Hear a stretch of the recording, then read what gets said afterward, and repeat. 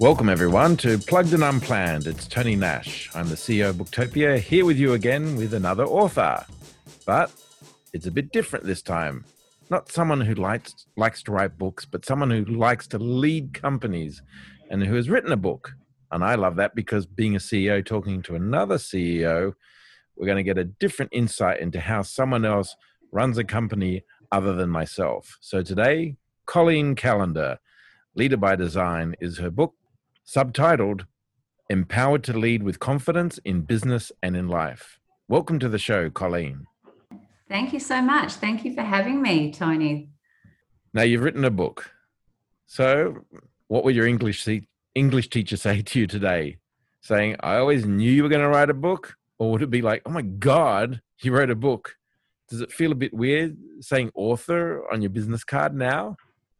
Yes, well, it actually does. And, I was just saying to you behind the scenes that, my book just hit the stores last week. And I very, secretly walked into my local store in Brighton to see if it was there. And it was quite a surreal moment, to see your book sitting there on the shelf and to see myself sitting there on the shelf. But, particularly after the journey I've been on writing the book, it was really quite amazing. And it was a real proud moment, I suppose.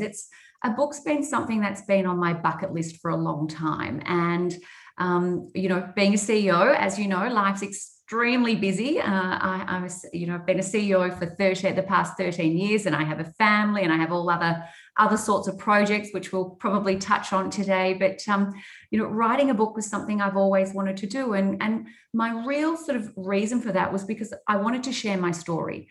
I wanted to empower and inspire women, as it says on the cover.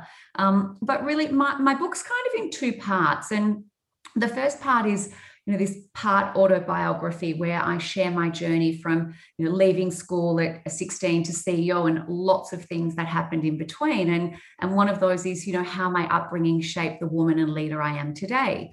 And my real goal, Tony, is to inspire and empower women to step up and have a voice and live with purpose and really believe in themselves and become the leaders they wanted to be and live with this real confidence that, we'll touch on today. And I want them to embrace their superpower. And there's actually a chapter in my book that talks about superpowers. So that was kind of part one. And part two was really that I want my book to inspire organizations as well. I want organizations to embrace this new era of leadership that I keep talking about, and one that I've been living in for a very long time, which is one of kindness and compassion and collaboration and trust, and one that really puts people at the heart of everything we do, and one that also encourages more women at the helm. And, someone said to me the other day, what's your mission now, Cole? What is it you want to do in life? And, what's your purpose? And I said, my purpose is no different.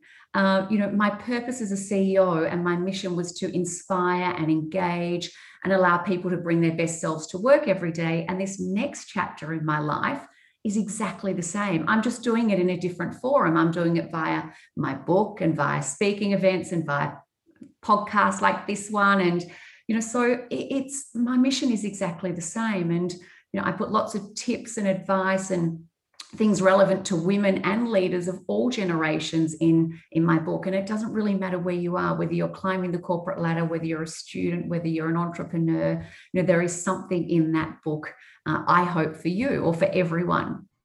Well, congratulations. I mean, the questions are actually bursting out of me at the moment. I have to organize my brain. So the big problem of being unplanned, of course, is that now I should have prioritized a list of questions. So Sports Girl is the company you led for 13 years. And when you think about that, what you brought to that company, I hate to say it, but it was a bit pioneering. You must have kind of felt you were on the earlier waves of where we are today. And must be joyed seeing the transformation that we're seeing in society as we embrace the equal opportunities of all to lead, to manifest whatever they want. So do you think that you were at Sports Girl, that made it easier for you to accomplish it at that time? Or could you have been at any other company or in any other industry? So I'm curious to know, was it easier or was it a bit harder because Sports Girl was such a a successful company? Yes, yeah, it's a great question. I was with the Sports Girl Suzanne Group for 20 years in total. So I joined them in 1999, and then the past 13 of those years, 6 of those years, I was CEO at Suzanne, and 7 of those at Sports Girl, which is the last 7, so 13 in total in the same company. And it's a really interesting question because I think, I mean, my world was predominantly women. It was predominantly female. So in my business, it was, 95% female. So that was, sort of a different element to obviously working in maybe an environment where there were, more men in the environment. So that probably changed the dynamics. But in saying that, I also created and very consciously created an environment that I wanted to work in, an environment that I'd be happy for my children to work in, an environment that I wanted people to get up to every day and come and feel part of the bigger picture and feel inspired and empowered to do their best. And, that takes a lot of work. A lot of people ask about, Cole, you have this great reputation for creating a fabulous culture to work in. What's the magic recipe? I've had leaders say to me, Tony, can you give me 15 minutes of your time? I'd really like to know about culture and what you created at Sports Girl. And I think, I'm not quite sure I can give you the magic answer in 15 minutes because it's what I've dedicated my whole life to. I can certainly give you some, advice, but it is what I've got up and done every single day of my life, is created an environment where people want to turn up to, where people want to do their best, where people want to give you their blood, sweat, and tears because they know that you're there to support them. I talk about this circle of safety. People won't take risks if they don't think there's someone there to support them when they do that. People are not going to speak up if they don't think anyone's going to listen. People are not going to step out of their comfort zone if they think I'm going to fail and I'm going to lose my job because I've done that. So creating this place where people get up and feel empowered and feel part of the big picture has been a huge part of my success. I learned early on in my career that people were my biggest asset. And I think if leaders recognize that, and really put their energy into people. I always say we don't lead a company, we don't lead a project, we don't lead an organization, we lead people. And if we can get more leaders thinking in that way, I think we're going to have much more successful companies and much more inspired and empowered people in this world. I'm listening to, have you heard of Brené Brown? Absolutely. She is amazing. Her message is incredible around vulnerability. She's probably one of my favorite authors in terms of leadership, and apart from you now, of course, Colleen. Thanks. But Brené, she calls you to account. And in her book, Dare to Lead, she just talks about it's people, people, people. She says it quite a lot in the beginning of the book. We've all got to, particularly leaders and CEOs, we have to listen to the inflow of messages coming around. It's very pertinent for me to realize that. I think people who work here, they probably feel that I do that too. But my thing is, how can I be doing things better than I have before? And so it's really interesting to hear you say that. Now I want to cross to something and get your candid response on this one. I was at a dinner party last week and was talking to this woman who was very successful in business herself. And she said to me, you know why men are leading companies and they're on boards and all that? She said, they take more risks. I said, really? She said, women that I've met, they are much more risk averse. Family, personal things. Blokes, they just put all the money on the line. And I was really curious. I never thought of it in that way because you talked about risk before. So how important is it then to all of us to consider that? Maybe the safety and risk, or what you've been able to do in your leadership position. How do you mitigate your risk? How do you think about risk? Is that something women need to understand, that if you want to accomplish, or you have to really lead and succeed and build big organizations, is it an important component of it? Yeah, it's interesting. And that conversation, I think, is an interesting one because I actually do agree. I think that men are more risk-taking from my experience. I think we're a little bit more, sort of considered and probably a bit more concise and a bit less risk taking. Now, that doesn't mean we don't take risks, but I think we're a lot more considered in the way we do that. I also think it comes back to a whole confidence piece, which I'm sure we'll get to today because it's a big chapter in my book. But I have always encouraged women to take risk in my business, and that doesn't mean being silly. That means that we think about what the risk is. What are the ramifications of that risk? What are the outcomes if it goes well? What are the outcomes if it doesn't go so well? So I do think that we probably take less risk, but I do think we take them in a much more considered, planned way, if that kind of makes sense. Yeah, it does. I reckon blokes are more reckless. I think so. I think so. Sometimes that pays off, and sometimes you crash and burn. And when you're taking everyone on the journey together with you, including the families that you go home to, and you're creating the income for yourself and for them to thrive and survive, that perhaps it's an important aspect to your success. I think risk mitigation, as we got bigger and bigger at Booktopia, there was more at stake. Therefore, your decisions, they're just much more considered. And that was really important. You talk about confidence.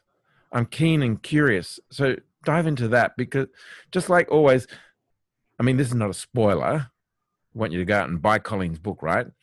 She's written a book that's in bookshops, hot off the press, so you can go in to your local bookshop, or you can buy it at Booktopia. We don't care as long as you go out and buy it and be inspired. So confidence.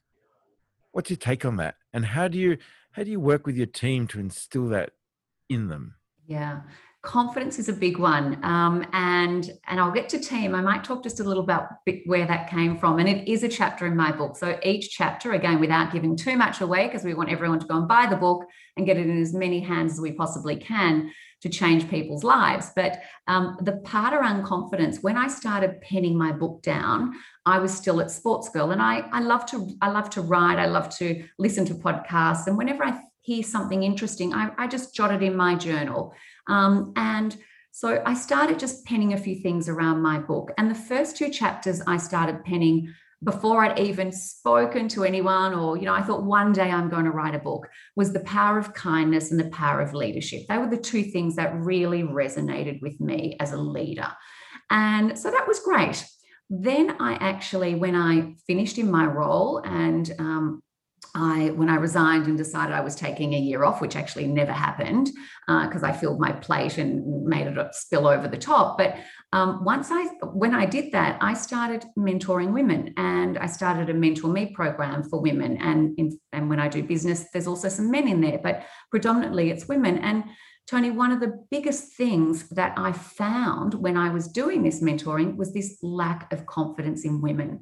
And I probably hadn't noticed it so much in my CEO world because I surrounded myself with my team and these women that I worked with every day, and I instilled confidence in them. And I was a leader, as I said, that allowed people to shine and allowed people to take risks and built trust in the organization. So I probably had my confidence blinkers on a little bit. So as soon as I left my CEO role and went into the real world, I found this huge lack of confidence in women that I was mentoring and coaching. And so all of a sudden, a chapter in my book became the power of confidence. And in fact, it's probably one of the biggest chapters in my book. So, what I was finding was this lack of confidence is why, people stay in jobs they hate.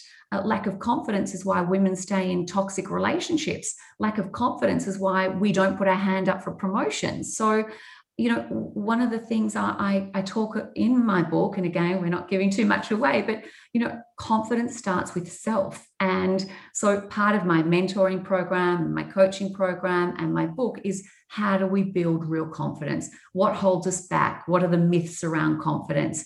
And I want women to live this life with confidence. And when we start to do that, when we start to live with this real confidence, that's really when the magic starts to happen. I love the word confidence, because confidence for me has the word confide inside it, to confide in someone. So it's kind of like, how do you confide in yourself? What are you saying to yourself? How are you talking? What are you saying? And so confide really is, whatever is going on in your brain. But within the word confide is the word con. So it's actually rubbish anyway. If you want to go down the path of beating yourself up, or you want to talk yourself up and just, make yourself feel pumped, right? It's whatever you're saying to yourself. It's just a con anyway. That's how I look at confidence. So make it up. It's how it works. Absolutely. It is so true. And it is, it's about talking to ourselves like our best friend. It's about, confidence starts with self. I always say that let's not look anywhere else for someone to build our confidence. Confidence has to start internally. And, confidence is also contagious. There's a whole lot of tips in my book. In fact, I think there's about 15 ways that, we can build confidence. And one of them, is, confidence is contagious. We need to surround ourselves with confident people that are going to talk positively, use positive words, build each other up. We think about when we're with a confident person, and someone who's a positive person, how that makes us feel. And negativity is exactly the same. When we hang around with negative people, then that brings us down. So it's really important to surround ourselves with people that are positive and confident, because it actually rubs off on us. So yeah, it's really, really key. Yeah, well, I hate to say it. I mean, with the year we just had, it's been a bit contagious, hasn't it? So the right kind of pandemic, actually. So I'm looking at the chapters in your book, and I can see here you've got one, the queen of people pleasing. Now, my wife accuses me of being a people pleaser to the point that actually it really doesn't serve me.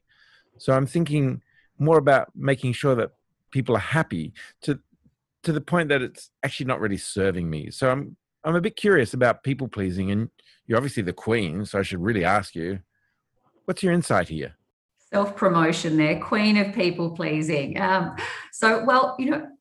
Tony, during my childhood, I learned to become an expert in people pleasing, and it stayed with me my whole life. And it actually is still with me. I just have to manage it differently. But what I learned over time is that being a people pleaser often serves other people really well, but it doesn't work out so well for the person who's doing all the pleasing all the time. And as people pleasers, and particularly women, but that's not confined to women. I know plenty of men that are people pleasers as well. But as women and people pleasers, we all, we're putting others before self. We say yes to everything, and yes, I think can become this habit. It can become like a bit of an addiction. It makes us feel needed, and it makes us feel important, and it makes us feel validated. And whether that be from a boss or a colleague or a parent or a friend, we are people seeking approval from others. And in my book, I talk about, I don't want women to seek approval from others, just like I don't want them to look elsewhere for confidence. I want them to seek approval from the only person that matters, which is themselves. I want them to seek validation from themselves. That's where we start to build our real confidence. I would want to please my parents. That was my motivation. And even still to this day, and I'm 50 now, it's still my motivation to please my parents. I don't need them to tell me, I just need to know that I'm pleasing them, and pleasing, being a people pleaser can really have dramatic effects on people. And it certainly did for me. I had burnout in 2007. I had to take some time off. To go and refuel the tank. So, as people pleasers, we really need to sort of put these boundaries around ourselves and have this sort of stop sign when we need it, so that we don't deplete ourselves, because we can only be good to others when we're good to ourselves first. Interesting. Because I didn't think of myself as a people pleaser until my wife, we've been married 6 years and together for almost 10, pointed out to me these things. And you usually operate automatically and you don't know that you're doing it. And of course, there are so many automatic functions that when she pointed it out and I got that self-awareness around it, I was able to untangle myself a little. So it's interesting you brought that up about your parents, because this was many years ago. I was doing personal development, and I worked out that every decision that I was making was almost like I had to go through a pipe where what my parents approved of would go through the top of the pipe, and there was a kind of a board through the middle of the pipe, and everything that they didn't approve of had to go at the bottom. And it was kind of like, if it was a little thing, then it would just fly through. My parents approved of that or didn't approve, right? But if it was a big thing, it was like really squishy, and I had to squeeze it through. And so I remember getting that awareness all those years ago, and I realized, oh my God, everything I'm doing is just going through my parents' approval system that I had in my head. And so once I kind of got rid of the pipe, I found myself a lot more liberated. I didn't need to be doing everything under their kind of whether they did or did not approve. It's really interesting. It's really interesting, Tony. As I said, my people pleasing started super early. Like, in fact, as early as I can remember, I would, as a young girl, my parents had a little canteen, and I would work all day. It was hot. It was summer holidays. I was probably 8 or 9, and I would work all day, and my mum and dad would say, go and take a break, and I'd go, I'm okay, you go and have one first, I'm good, I'll just keep going. And I'd work all day, and then I'd get home in the evening and I'd count all the money, because a canteen where kids are buying lollies and ice creams, and maybe I was a little bit older, maybe I was 10, and I would then sit there all night and count the money and bag it all up for my parents. And I would say, I would hear my dad say, oh, she's just such a great worker, she goes all day, she's my worker by day and my bank manager by night. And he'd laugh about that. And that made me, he didn't need to say he was proud of me. I knew he was. So, it started so young. And then I'd go to work with him on work sites, and I'd work all day. I'd lug bricks, and I'd pick up sticks, and I'd get the shovel, and I would, I'd actually get up in the dark with him and go to work. And I used to sit in the front seat of his little truck, and I'd work all day with him. And, I was this tiny little thing. I was always little, and, curly blonde hair, and, had brown jeans and a brown jumper and a dirty face. And, and even back then I needed his approval. So, people would say, oh, Frank, what do you want us to do now? Should we do this? And he'd go, I don't know, ask the boss, she's over there. And he'd point to me. And that was me getting approval that I was doing a good job. So this started so young for me, and it has lived with me through my entire life. And even in my CEO role, for me, it was about pleasing everyone. It was about pleasing my people. It was about pleasing my boss. It was about pleasing my family when I got home. And, my EA then would say, things, she'd say, Cole, you've been invited to a dinner Friday night, but you've already got something on with your husband. Is that okay? Oh, no, it's fine. I'll do both. Cole, you've been invited to speak at this event next week, but you've got something else on. It's cool. I'll make it happen. So I would just say yes, yes, yes, yes, yes, yes, until I couldn't say yes anymore, until I walked in the door and said to my husband in 2007, I'm done.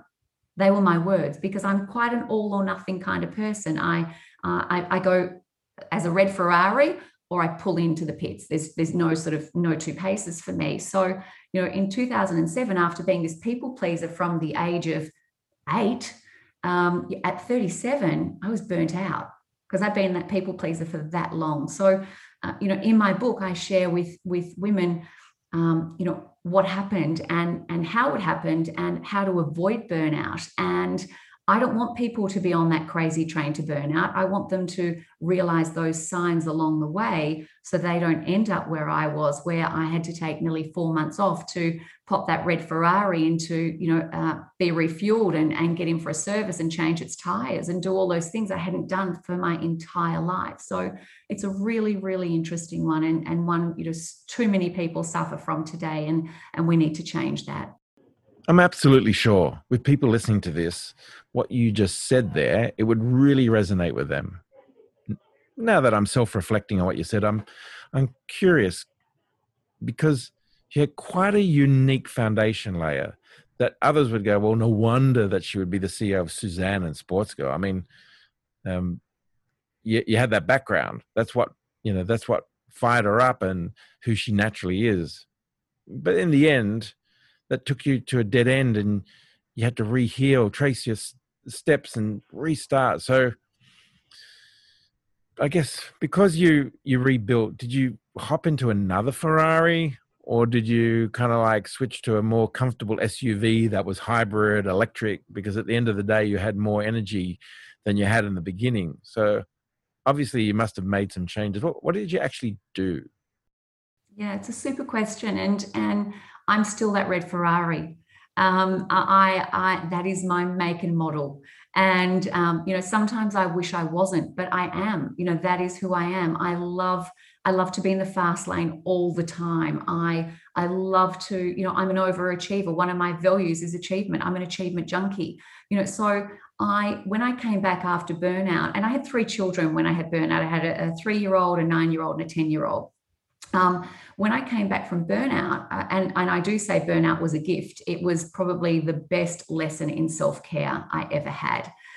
So I'm still the red Ferrari. I just need to drive the car differently, I suppose. And I need to do things I'd never done before, which was, as I said, fill the tank, pull into the pit, service, do a grease and oil change when it needs.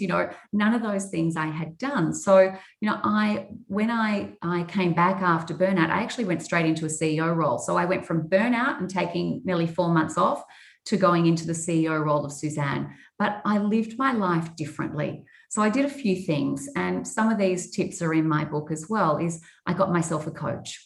I set boundaries, which I had never, ever set before. I had no boundaries. My life was a life of no boundaries.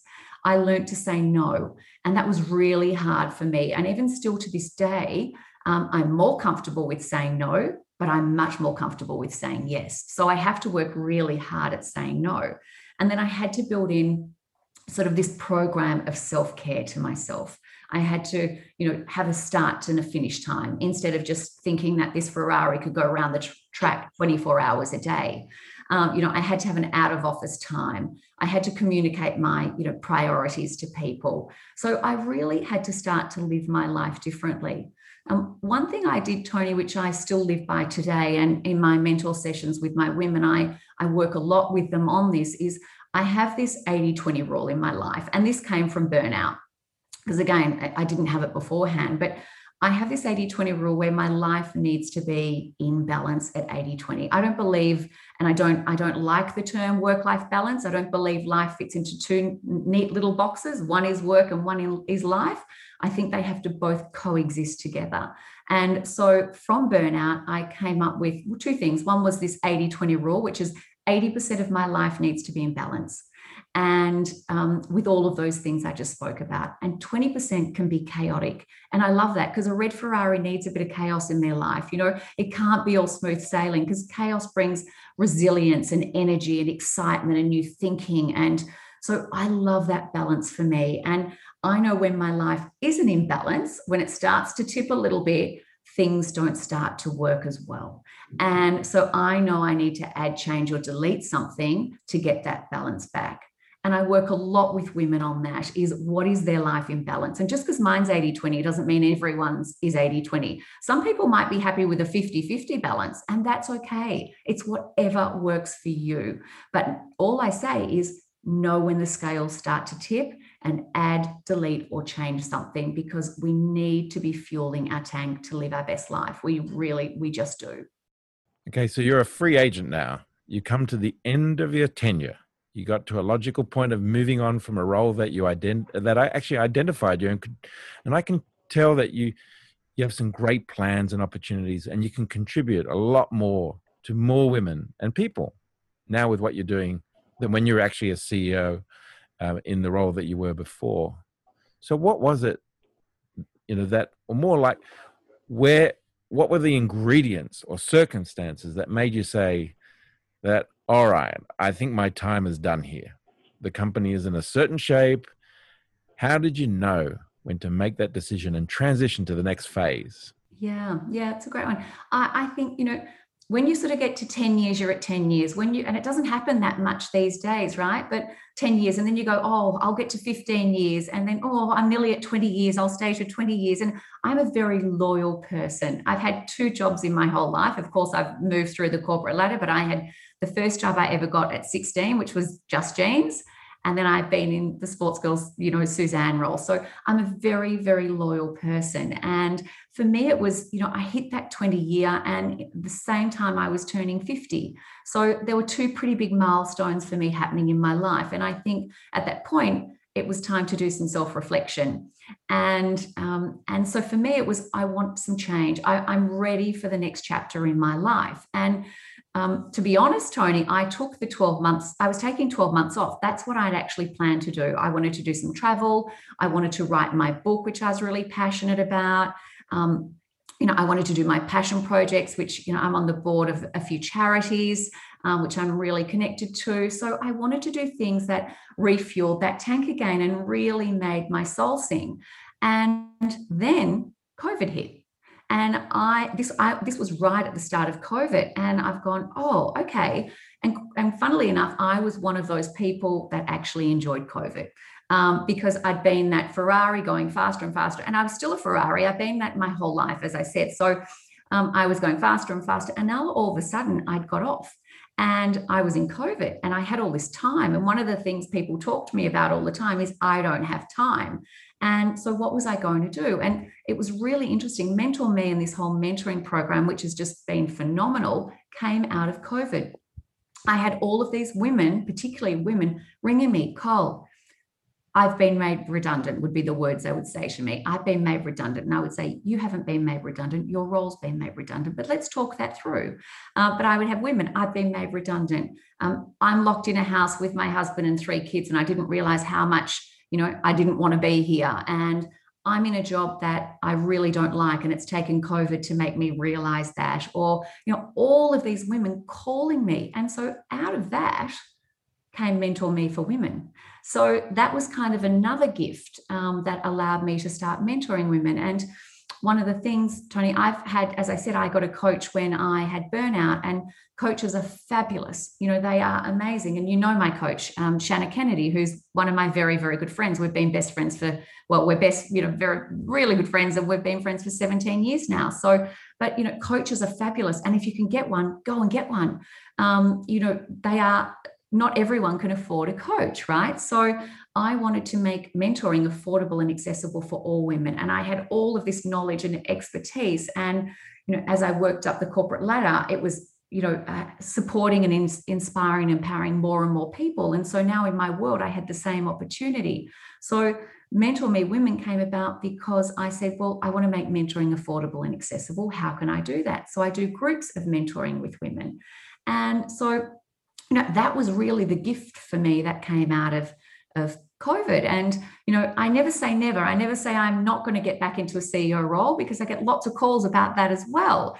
But right now, I'm just loving this space that I'm in. I'm wanting to enjoy this part of my book. We put all this work into writing a book, and now I want to enjoy it. I want to share it with people. I want to be at events and talk to them about it. I want to put my arms and give some, gorgeous lady a hug that's read my book and it's helped change her life. So for me, right at the moment, I'm in the happiest place I've probably ever been in my life, because I'm doing all of these things that really, really make my heart sing. So we're not near the end of time here, but I hate to miss out on something that you thought we might cover, and we haven't come across it yet. So is there anything that through this conversation that you go, oh, we never talked about this, and you'd like to share with us? 2 things. Okay. The first one is, I talk in my share in my book around the power of leadership, as I said, a chapter, and I believe that kindness is the new superpower for leaders. And I'll talk about superpower in a minute, because that's the second thing. But there is this, what I believe is this old era of leadership. And if we look up the word leadership, words that come up are, dictatorship and power and status and domination and all of those words. And, those words are never words that have ever inspired me. As a leader, the words I love are kindness and compassion and authenticity and collaboration and trust. And that's the way I've lived my life. And I really, really want leaders that pick my book up and read it to read that chapter, and the chapter of kindness and the chapter of leadership, because I believe that is the superpower. And when I talk about kindness, I want to be really clear about what I mean. It doesn't mean that we don't have rules. It doesn't mean that we don't have, make people accountable. It doesn't mean that we accept underperformance. It doesn't mean that we have no boundaries. It doesn't mean any of that. Of course, being a leader, you have to have all of those things to be a successful leader. But what it does mean is setting clear examples for people, and setting clear expectations. It means giving honest feedback. It means building human connection. It means treating people like people. It means pushing people outside of their comfort zone. Kindness is courageous. Kindness is not a weakness. And I really want people to move in this new era of leadership, which is kindness. So that's one part of what I really want my message to be about. The other one is that, and again, I talk in my book, there's another small chapter on it, is that everyone has a superpower. And in fact, you might even have two. And I tell a bit of the story about my superpower in my book and how I came about that. And this was years ago. I was a little girl. I was probably in my 6 or 7 or 8. And I used to have this reoccurring dream every night that I would fly. And we lived in this brown brick house. As I said, everything back then was brown in the 70s. And I would dream that I would fly in the stairwell every night, in this brown brick stairwell. And I kept saying to my mum, I can fly. And, it was yes, yes, yes, over breakfast, another story. And then one morning I said, I flew last night. I flew again. I just love flying. And my mum said to me, that's your superpower. And I thought about that, and it was my superpower to fly, but not in that sense. My superpower was to fly. It was to fly as high as I wanted to fly in life. It was to spread my wings as far as I wanted them to go. It was to soar through whatever it was in life that came my way. So my superpower was to fly. And in my book, I encourage every woman to find their superpower. And it's this uniqueness. It's what's within us. We don't need to make it up. It's there. We don't need to try and make up a story around our superpower. And, mine today, I believe, is to inspire. I believe that's my superpower today in my world, no matter what I'm doing, is to inspire people to live their best life, live this life of fulfillment and passion and purpose, and really live by their values. So there are two things in my book that I'm passionate about all of it, but, two things I'm super passionate about. It's yummy. Yeah. Makes you feel good, doesn't it? It does. Yeah. So kindness, because we meet a lot of people in business. We all meet a lot of people in life. Is that something that's innate in you, that you have the propensity to be kind? You just know how to get to, what's kind and not unkind. And if someone doesn't have kindness, I don't know why it pops into my head, but, like a John Cleese, 40 Towers kind of boss, who is hilarious, but it's also like, is it something that can be taught? Is it something that people can transition and be kinder? And therefore that's all it means and needs, that you just need to be a little kinder than you were before? Or because there are some leaders who are not, they're tyrants. They rule with a very strong fist and arm. You've obviously spent a lot of time thinking about this and contemplating it. What have you kind of observed? Yeah, I think all of that is true. I think there's two parts to it for me. I think one is kindness started in the home, and the other part is I became a leader by design. And part of that design was kindness. And I'll talk a bit about both of those.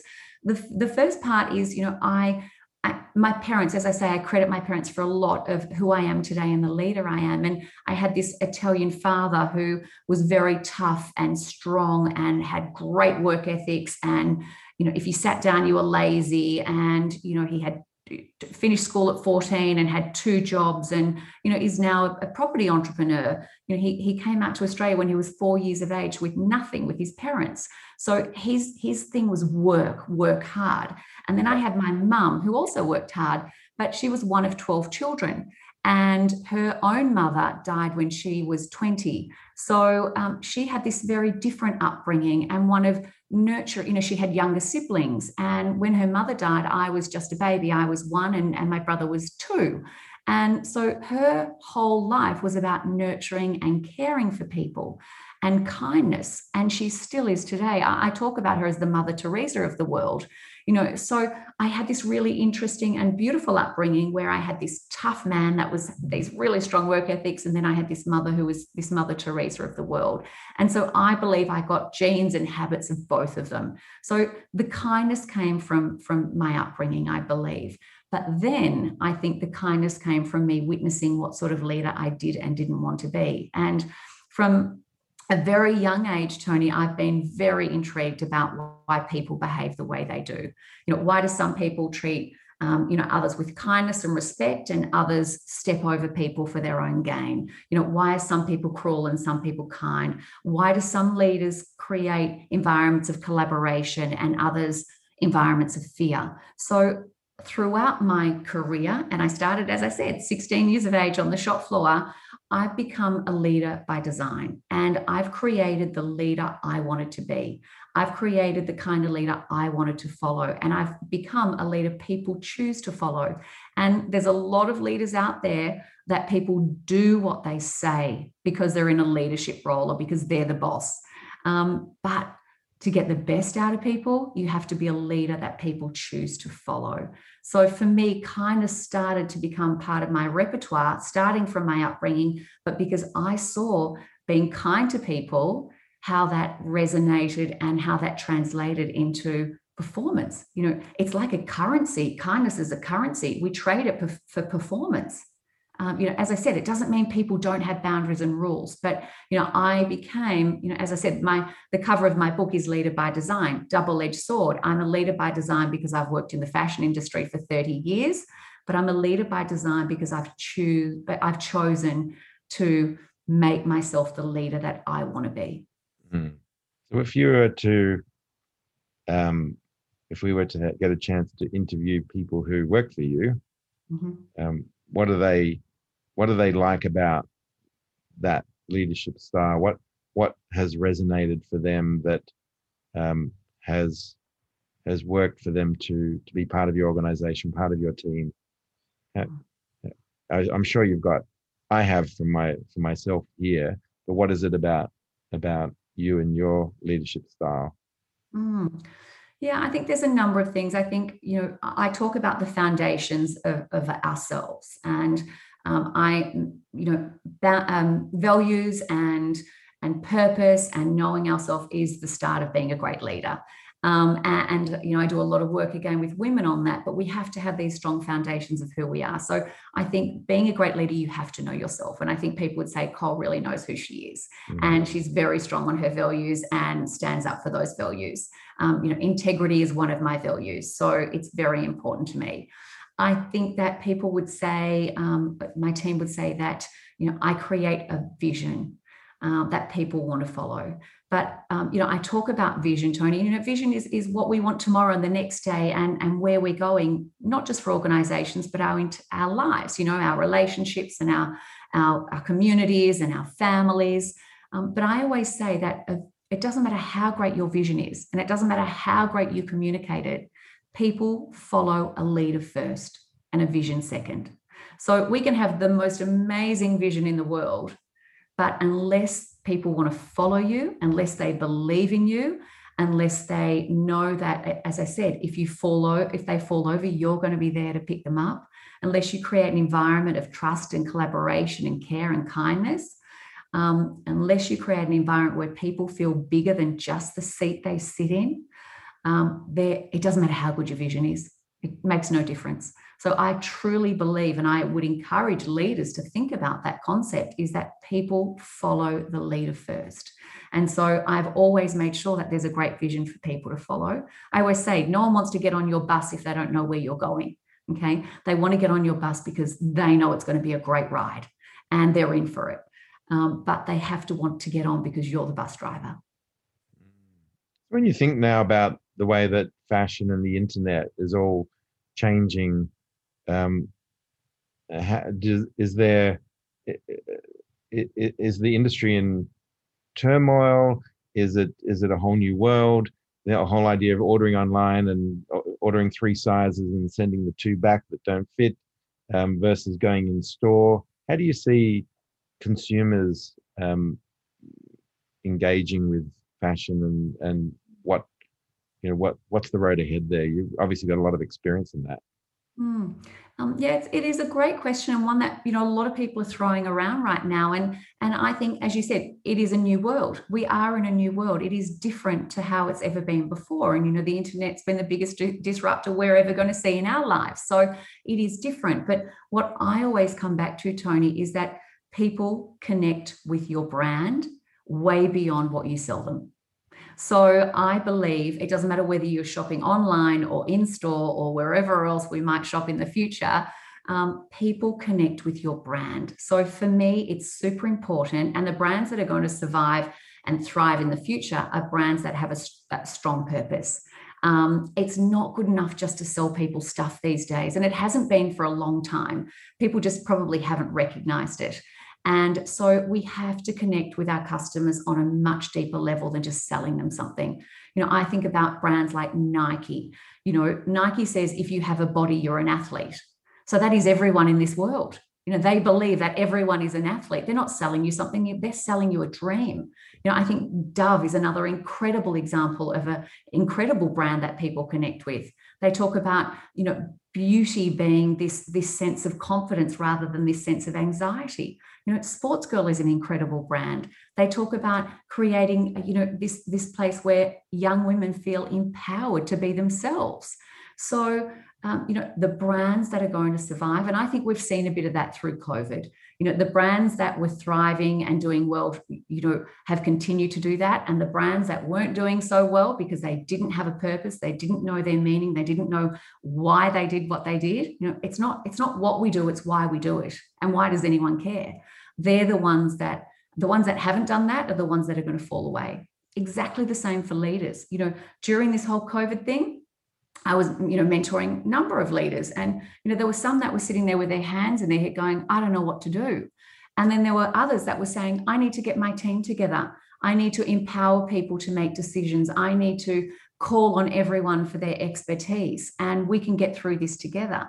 So again, people go high or they go low, and that then determines what outcome you have. Ladies and gentlemen, I have the book Leader by Design, Colleen Callander, former CEO of Sportsgirl, Be Empowered to Lead with Confidence in Business and in Life. It is hot off the press, and you can get it in your local bookstore or online. And it's a beauty. It's a book that you can when I open it up, Colleen, you can almost just open up on a page and go, take risks and fight for what you believe in. And that's almost like, I don't know, maybe picking some tarot cards or something, or whatever you do to get a little bit of insight, some runes, and you go, that's what I need to read today. Do you feel that it's not like you better start from page 1 and make your way through, because that's the only way you're going to get to be a leader by design? Would that be correct? I love it that you've mentioned that, because that is exactly what I wanted it to be. It's not a book that you start at the start and go to the end and you read through it. It is very interactive. And as you would have seen, Tony, there are places where you can write things. There is a spot you can find your superpower. There's a place where you can start to work out what kind of leader you want to be, what you need to add, change, or delete to become that leader. It is very interactive, but it is also, when you go to the index and the chapters, you can say, what do I want to do today? Do I want to read The Power of Self, or do I want to read The Power of Culture? It was really interesting. I was doing my mentoring group last night, group of women.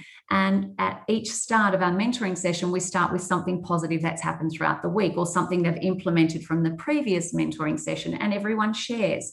And one of the gorgeous ladies on there said the positive thing that happened this week to her was that she had her first day off in 35 days. And I was like, wow, okay. And she has purchased my book, and I know that. And so I said to her, and I won't say her name, I said to her, what I want you to do tomorrow is go straight to the chapter of self. I want you to bypass all the other chapters and go straight there. because it will talk to her about refueling her tank and why doing 35 days straight is not good for her. So you're absolutely right, Tony, that the book is, you can go anywhere you'd like in it, depending on how you're feeling on the day, or what you want to focus on for that week. So yeah, it's very much a book that I don't want someone to read it and put it in the cupboard. I want people to share it. I want people to leave it, put it next to their bed and pick up and just go to whatever chapter they're feeling that they want to connect with in that particular moment. So I'm really glad that you said that, because that's absolutely what my thought process was when I wrote the book. Colleen, this is, and to those that are listening, there's a lot of books out there on leadership, as we all know, but this is a been there, done that leadership book. Colleen has led a large companies, different people, and she has distilled what she's learned, condensed it down into some pages where we can practically go through them and unpack perhaps some of the things and traits that we have, or we aspire to be a leader. So this is a bit, cheat. Use Colleen's book, right? Because she's done it and she's put it all in here for you to fast track to a leadership role. And it doesn't mean that you're going to be the CEO. It could be a small team of people, and you want to just bedazzle the rest of the company with what you're doing, and that they all look to you and your team, that you inspire them to do better, to stretch themselves. And so congratulations on ticking another box off, and for a Ferrari driver like you to stop in the pits for that long to write a book like this. It took a lot of patience and will and persistence, and seriously, congratulations on everything. Thank you so much. There's such kind words. Thank you so much. I really appreciate it. Yeah, so we look forward to seeing your book on the bestseller list really soon. And as I said, everyone, go out and buy it. And of course, you can look up Colleen if you're looking for a mentor. This has been a great kind of insight, perhaps the way that she operates, and that you go, oh, I'd like to kind of get a little bit more intimate with regard to what I'm doing. So by all means, use the internet and reach out. She's there, and she's got her open for business sign on right now. So we look forward to hearing over the next 10 years what mischief you get up to next. Thank you so much. Thank you again. All right.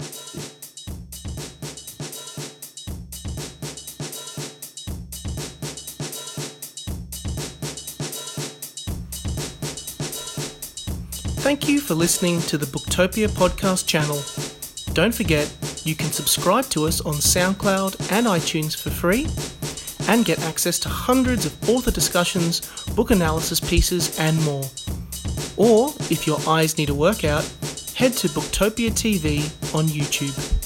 Don't forget, for all books featured in this podcast, and for access to a whole bunch of other fun content on our blog, head to Booktopia, Australia's local bookstore, at booktopia.com.au.